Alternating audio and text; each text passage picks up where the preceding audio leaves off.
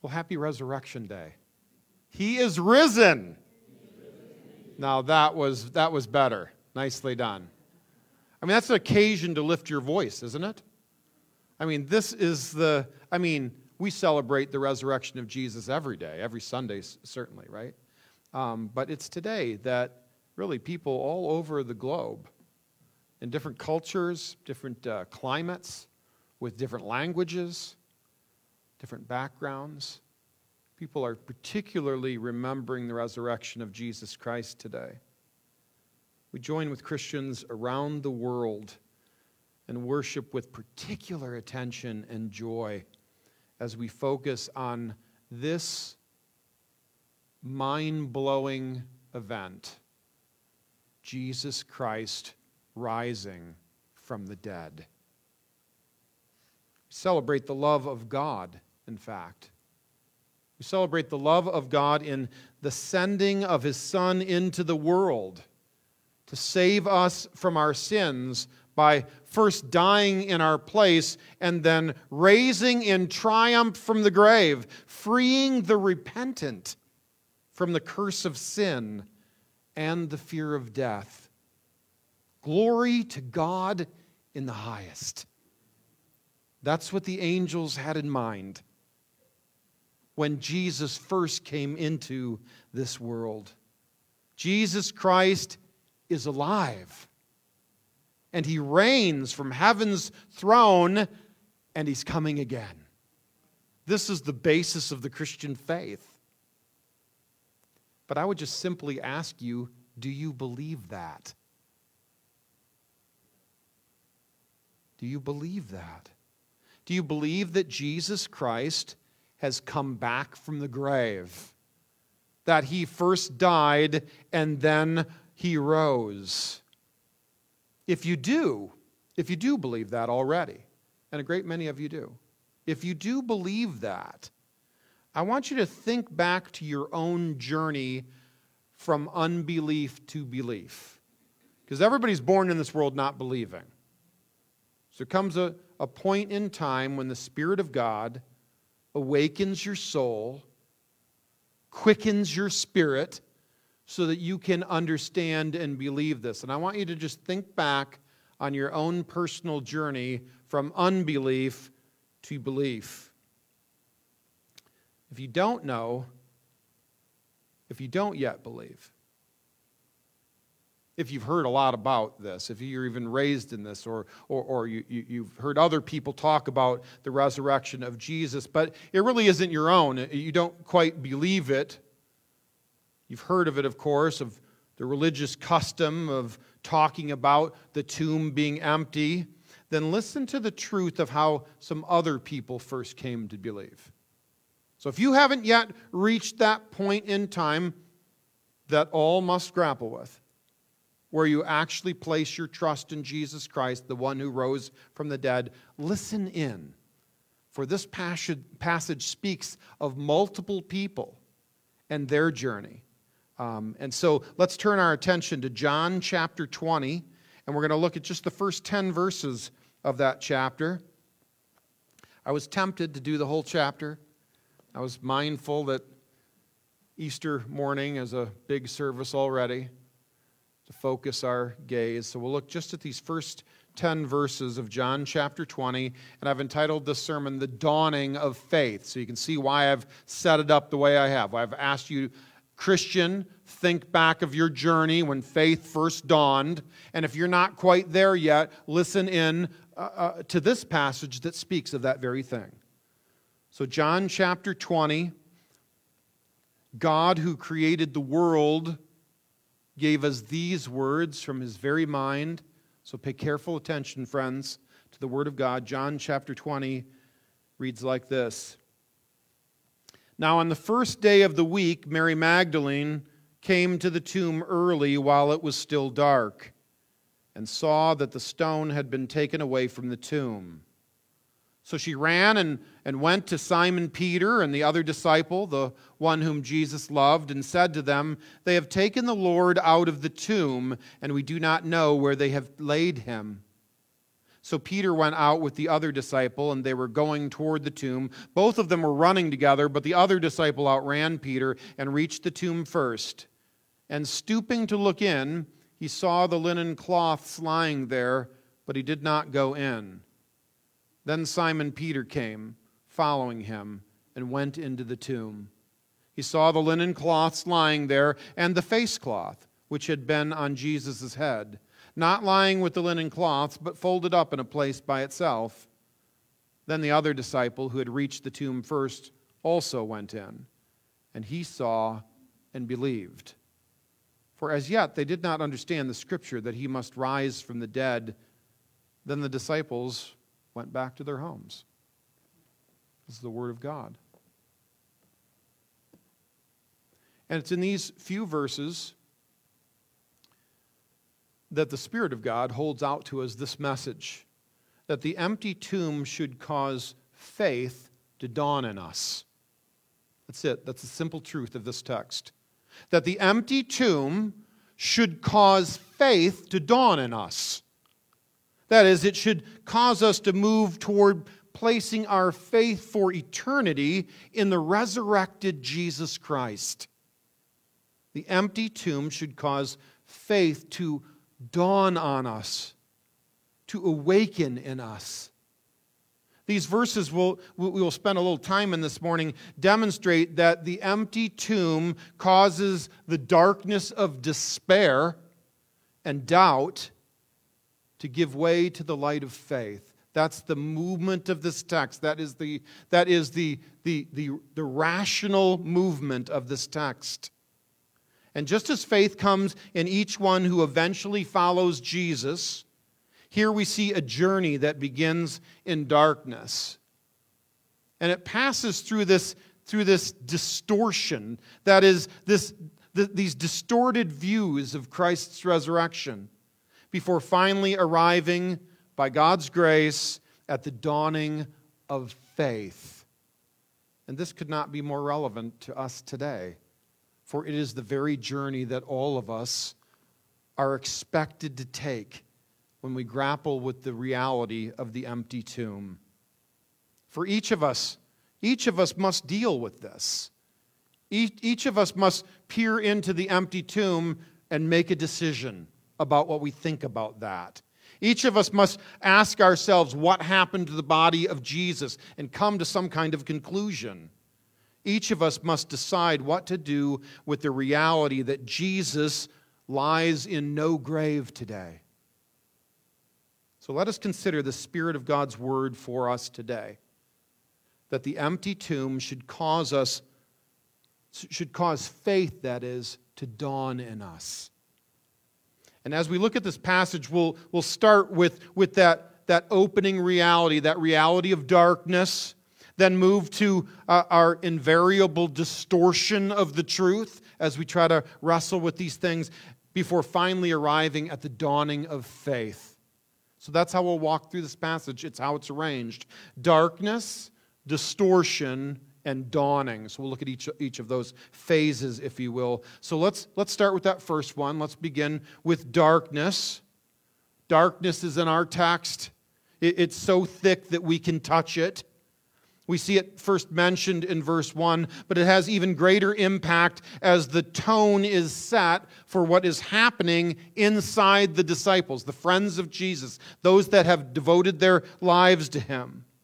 The darkness of the death of Jesus Christ and the profound grief and even despair that has fallen upon his disciples. Of all the gospel writers, each of them, of course, talks about the resurrection of Jesus Christ, but of all of the gospel writers, John alone mentions that it was dark when Mary Magdalene arrived at the tomb.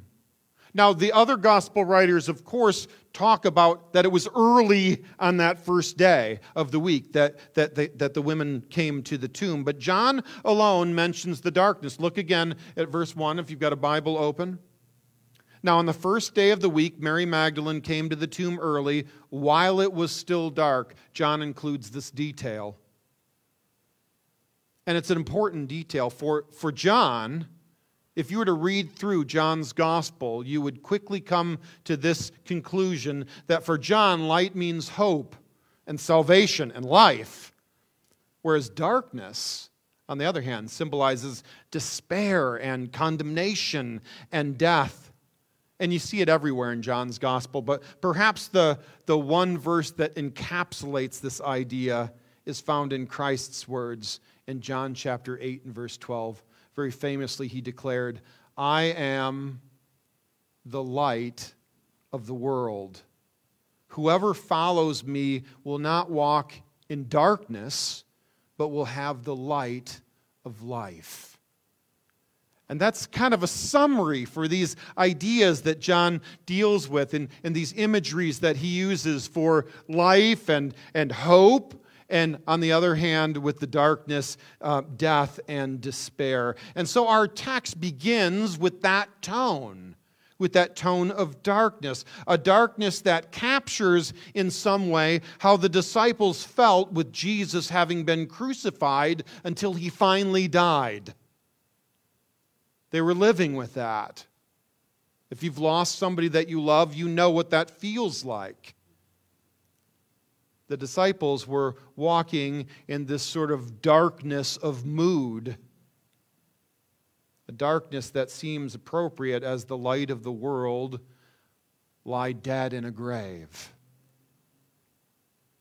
It's in the darkness that we meet Mary Magdalene. Now, the other gospel writers tell us that there are other women there that day, that early in the darkness of that first day of the week, but John focuses on Mary Magdalene. She was a devoted follower of Jesus. She had been delivered by him from oppressive demon possession. You can read about that in Luke chapter 8 and verse 2. And she had given her life to her deliverer. In fact, she was one of the women who supported Christ's ministry throughout Galilee out of her own means. We read about that in a couple of different places. And she refused to leave him even when he was crucified. Mary stood with a few others by his cross.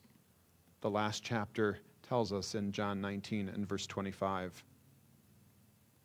And I would just ask you this question. Try to step into her shoes for a minute. Somebody that's been delivered from oppression and has devoted her life to him, funding his needs, following him wherever he goes. Now, she wasn't a rich woman. There's no indication of that. But met his needs. What must she have been thinking while her Savior was dying before her eyes on the cross?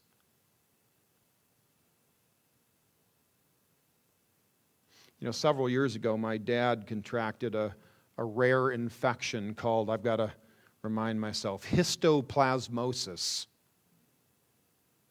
I don't know anybody that's ever heard of it.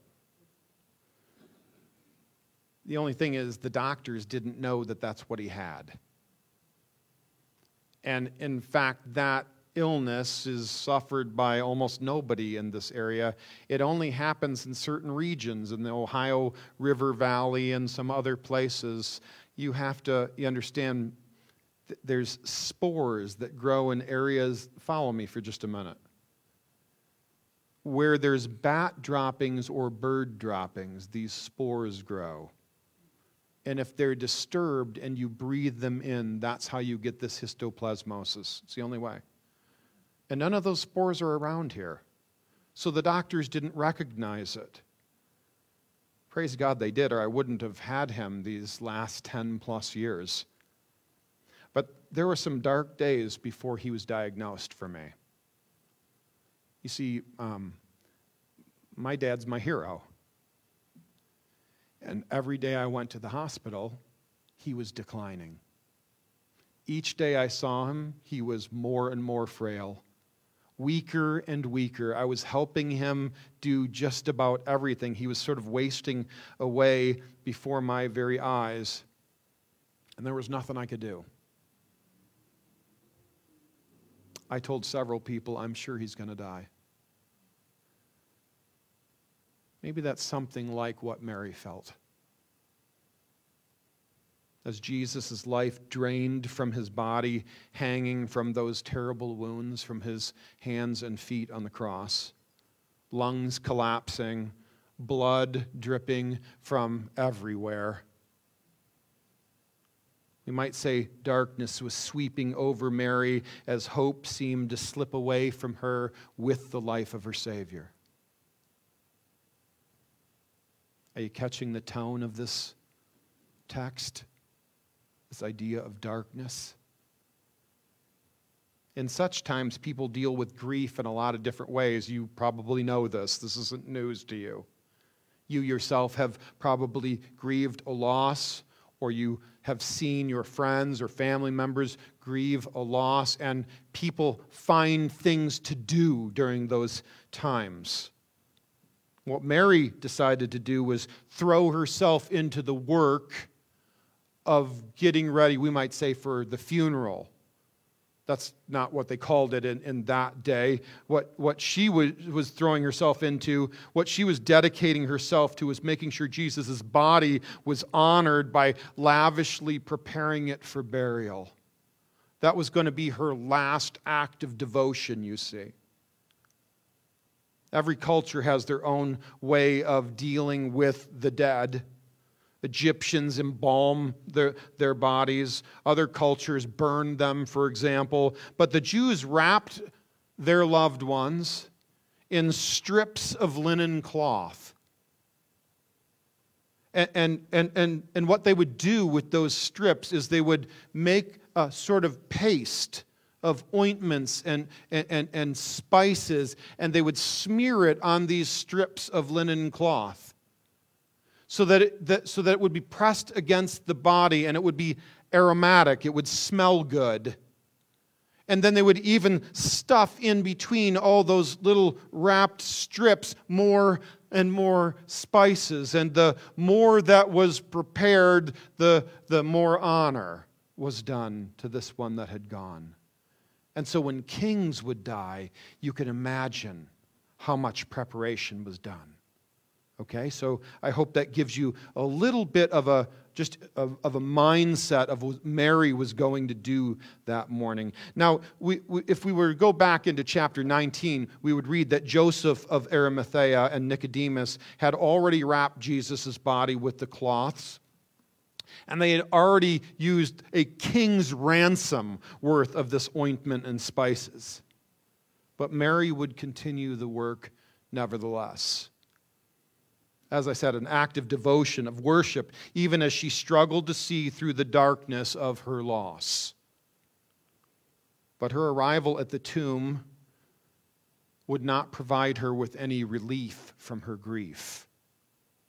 It would only deepen. As we read in verse 1, she saw that the stone had been taken away from the tomb. That was the way the grave would be sealed. Right? In our day, we would say a coffin would be put in this big box and lowered in 6 feet down into the ground, and dirt would be the way the grave would be closed. But in that day, it was a stone sort of hill or cave that was cut out, and that was where the body would be laid, and then a great rock or stone would be rolled in front of it, and that would be the way it was closed. But when Mary came, it was open. What horrors must have run through her mind as she ran to tell Peter and John about it, because that's the first thing she did. She immediately dropped everything and went to running. Mary had come to honor the body of her Lord. To have something that appeared to be such dishonor occur dealt her with yet another blow in that dark hour. But it is exactly the sight of the tomb that leads us from darkness to start thinking. Now, our text tells us that our best thinking leads to some kind of distorted view initially. It's here that Mary and those she would tell would try to grapple with what had happened to the body of Jesus. That's the great weight of our text. It's the majority of this text. We've got Mary and then Peter and the beloved apostle that everyone agrees is John. They're all grappling with what to believe about the missing body. We see them try in verses 2 through 7 and even verse 9. But instead of clarity, we first see distortion, as I mentioned. Let's start with Mary. John gives no indication that she investigated why the stone had been taken away. He only records that she ran to tell her friends. Whether she looked inside first or not, however, she had made up her mind what had happened. Did you read it? Or did you hear it as I read it? We know this because of what she said to her friends. This was her report. This is in the second half of verse 2. They have taken the Lord out of the tomb, and we do not know where they have laid him. Now, we don't know who the they is. But she has concluded that somebody has come and stolen the body of Jesus. And that was all too common in those days. In fact, the emperor had made it a capital offense if you were to steal a body out of a grave because it was happening so regularly. And it was, of course, so disturbing to the loved ones of the person whose body was taken. So distorted was Mary's thinking by grief and even unbelief.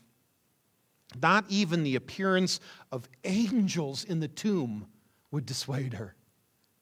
If we kept reading a little bit farther in the chapter, you'll see that. Not even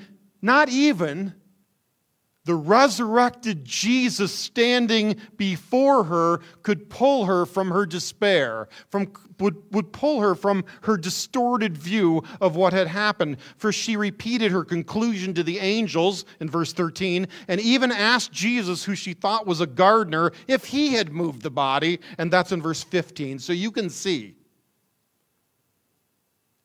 she was in this deep darkness of grief, and she was grappling, and she was not putting it together. She couldn't see what was right in front of her. What about you? Are you trying to grapple with this idea of Jesus Christ no longer being in the grave? What are your thoughts about that this morning? Be real. This is a time to be real about these things. Perhaps you've experienced great loss in your life, and that darkness is sort of clouding your view of who God is.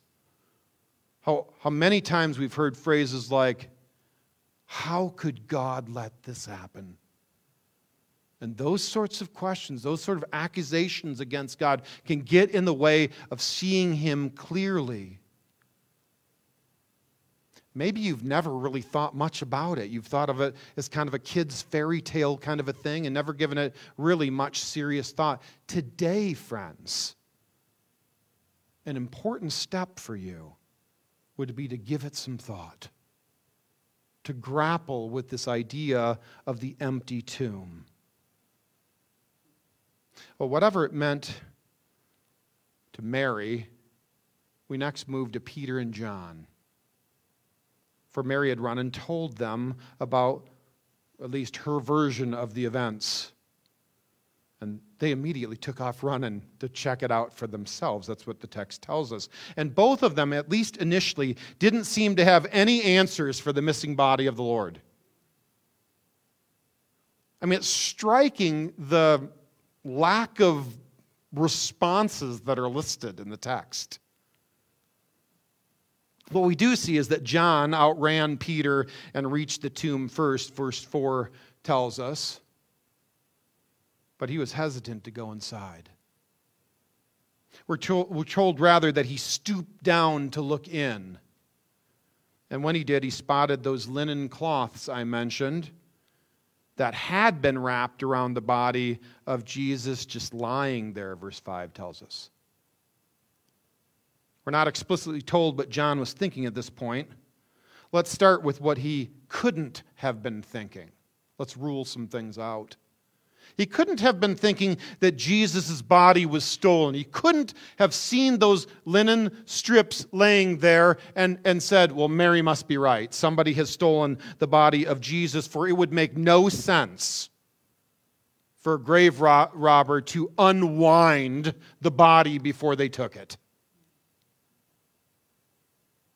I mean, they would be afraid of being captured and killed by a Roman soldier.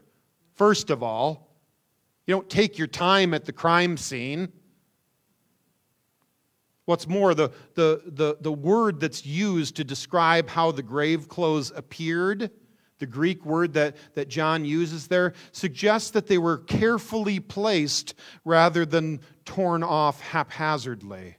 There was an orderliness to how those cloths were. Some think that they maintained the shape of Jesus' body but just sort of collapsed. We don't have that sort of detail. But we do know that there was some sort of orderliness to how those strips were lying. What could John have made of this? I mean, perhaps he was gripped with fear, and that kept him from seeing these things clearly. It certainly kept him from going inside. What about Peter? Well, Peter, we know from other passages, is a rather impetuous guy. And of course, even though he gets to the tomb second, he blows past his friend, entering the tomb without thinking twice. Verse 6 tells us that. He saw something more, though, when he went down into the tomb. It appears that John couldn't have seen it from the opening, for it's added only after Peter's investigation, if you will. Verse 7 tells us that Peter saw the linen cloths lying there, as John had. But then it goes on and says, and the face cloth, which had been on Jesus' head, and it was not lying with the linen cloths, but rather folded up in a place by itself. In other words, many believe it to be a turban kind of a head wrapping like this. Whatever it was neatly set aside, perhaps rolled up or folded, as if whoever had it placed on them was no longer in need of it. Nothing, again, is said about Peter's reaction to any of this. It appears that he just stands there completely perplexed. His response, verse 10, he went back home. It's amazing, isn't it? Back in college, I took a psychology class. And I learned this idea, perhaps you've heard of it, of cognitive dissonance. Do you know that phrase? It's where you have these two competing thoughts that you believe both of which to be true, or at least coexisting, but they don't really go together. They sort of rationally, you can't put them together, and yet you sort of act as if both are true. The way it was explained to me is like people who smoke cigarettes. And I used to smoke cigarettes, so I evidently had cognitive dissonance. On the one hand, I thought, this is really enjoyable. I'm going to continue to smoke. And on the other hand, I knew that smoking very clearly causes lung cancer. It's objectively proven. And so yet, I want to enjoy this, and yet I know it's very dangerous, and those things don't go together. It's not like risk. It's not like skydiving, like it's dangerous, but there's a thrill of it. It's not that. These things just sort of don't go together. And the reason I bring this idea up, this idea of having two competing ideas in your mind that you can't kind of fit together, I think this is what was going on in John's mind at first as he stood outside, and what was going on in Peter's mind even as he went down into the tomb. What do I mean? Well, on the one hand, Peter had almost certainly witnessed Jesus raise Lazarus from the dead. Peter and John were almost assuredly with him. And John 11 records that miracle. We know a lot about that day when Jesus called Lazarus, who was dead, to come out of the grave alive. But listen to the description of how Lazarus came out of the tomb, the resurrected Lazarus. This is in John 11 and verse 44. Listen now. The man who had died came out, his hands and feet bound with linen strips, and his face wrapped with a cloth. And Jesus said to them, what do you think he said to them, to his disciples that were with him? Go help him out. He says, unbind him and let him go. In other words, tear away these strips. Help him get this thing off of his head. So it's not as if, so Peter and John knew that on the one hand, and here they have seen these things just sort of orderly laid there like no one has torn them off of him. How do these things go together? That's what I mean about this idea of cognitive dissonance. The grave was not a wreck like somebody had ransacked it. There's no description of spices and junk all over the floor. Remember, there was a ton of it. Joseph and Nicodemus had brought like 75 pounds of the stuff, and Mary brought her own batch. I don't know what she did with it. But if those strips would have been taken from Jesus, that stuff would have been everywhere. And we got no description. Rather, what we have is this neatly, orderly kind of placement of the grave clothes.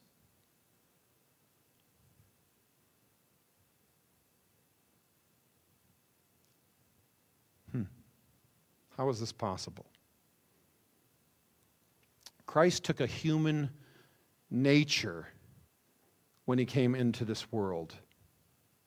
He took on a body fit for this earth, the kind of body that you and I have. But when he rose from the dead, his body was transformed gloriously into a body fit for heaven, not constrained to the things of this world anymore.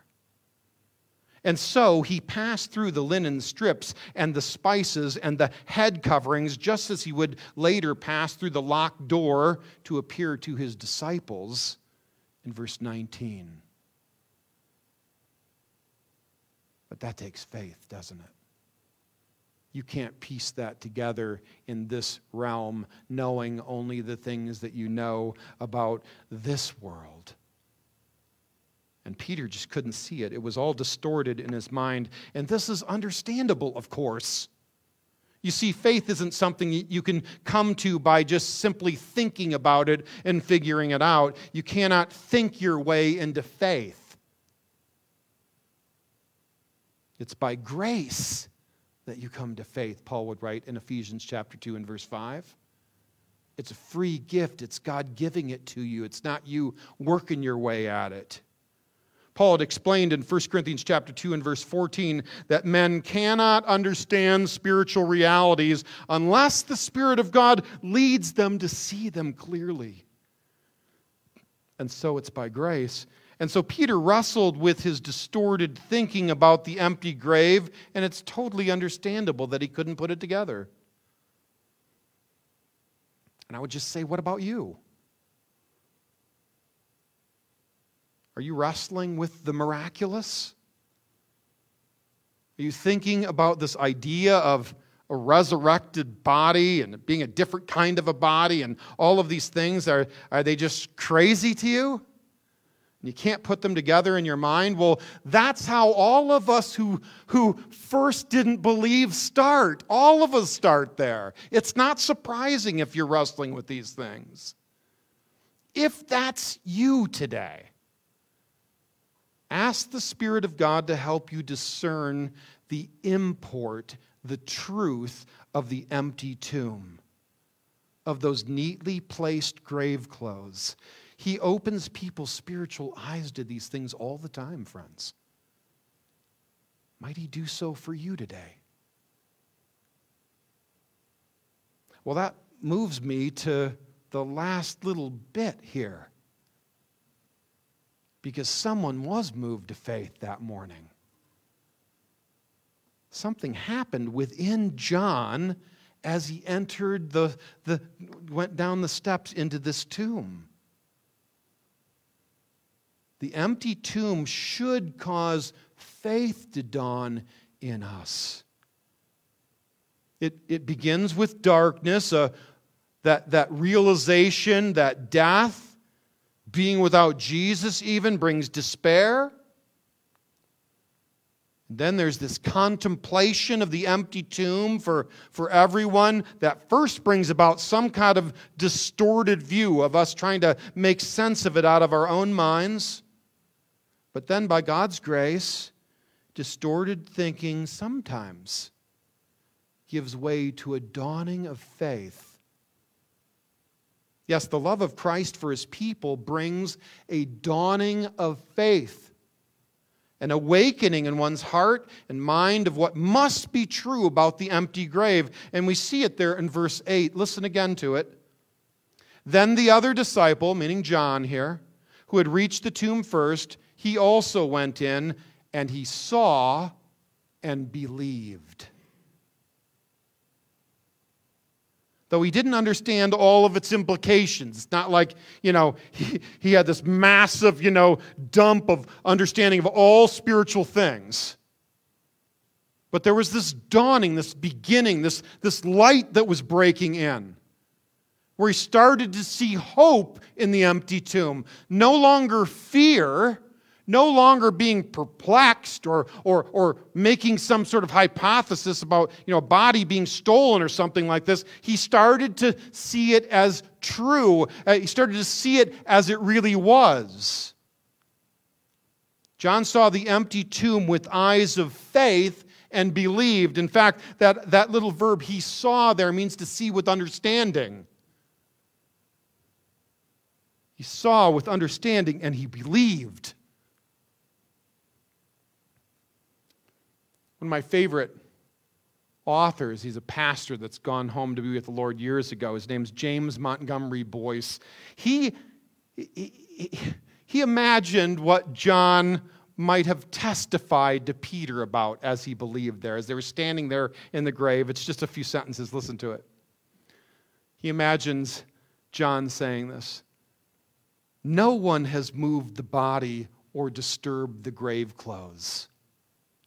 They are lying exactly as Nicodemus and Joseph of Arimathea left them, yet the body is gone. It has not been stolen. It has not been moved. Clearly, it must have passed through the cloths, leaving them as we see them now. Jesus must be risen. Isn't that great? And I think he's right. I think that's what John came to believe. And this is what I describe as this dawning of faith. The awakening of belief in Christ's greatest miracles. He did a lot of miracles. John, in fact, at the end of John tells you why he wrote the gospel. He says, I've written these things so that you might believe that Jesus is the Christ, and in so believing have life in his name. What things? If you read a little bit in context, he's talking about all the miracles that he's listed that Jesus has done in the Gospel of John. This is the greatest one, though. All of those other incredible miracles pointed to this one. That he rose from the grave. The other disciples would believe when Jesus appeared to them and called them to faith, like Mary in verse 16. Or the other disciples when they would say as much to Thomas in verse 25. But here the Spirit had made John believe with eyes of faith, not having seen him, only contemplating the empty tomb. And that's what millions of people have gone to do. I mean, most people that believe in Jesus weren't there that day. Most people weren't like Mary, having Jesus in front of her say her name so that she recognizes the Master's voice. Most people didn't have Jesus pass through a locked door and appear to them in a room and say, "Peace be with you." Most people that come to believe are just like us this morning, considering the empty tomb. The claims of Jesus who rose from the dead. Those who refuse to believe, friends, will be held accountable. So hear the report of the empty grave today and give it some due attention. Contemplate it. Ask God to give you clarity about it. Join the true church who have encountered the empty grave and believed in Christ's ability to bring life from death, to break the curse, to conquer the grave, the last enemy. Look at the empty tomb, friends. Look inside in the way that John did and believe. Turn from your sin. Stop relying on yourself and your distorted view of who Jesus is.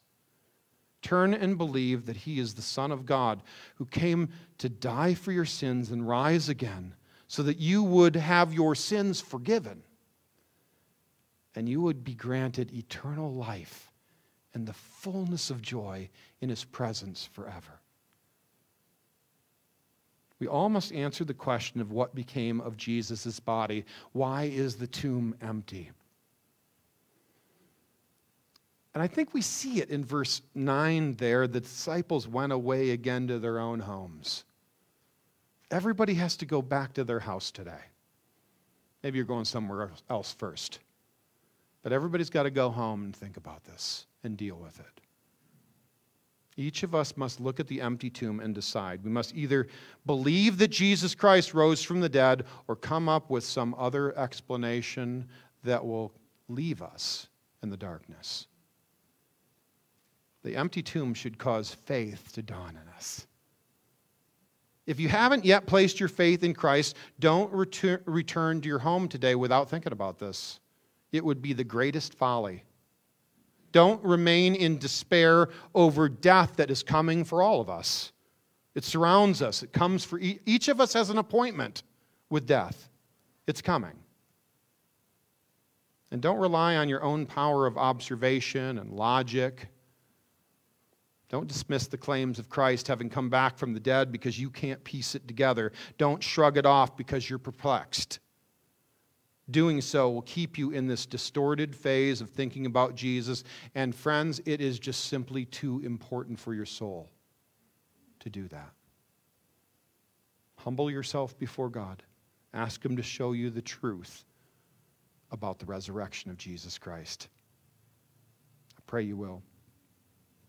If you've already trusted Christ, a lot of you have, consider again the need to live by faith in what you cannot see. Believe that Christ is risen. He continues to be the living one who reigns over your life for your good. God, who has given you His own Son, surely along with Him, He will give you all things, even if you can't see it. So live by faith. And if Jesus rose from the dead, that means He's coming again. When He does, friends, let us be found faithful, doing His work. Being like Mary, devoting ourselves to Him at every stage, even in the darkness, right? That's the message of the resurrection of Jesus Christ. That is the story, the truth of the empty tomb. May it cause faith to dawn in all of us. Take just a quick moment of quiet reflection before I pronounce a benediction over you, friends.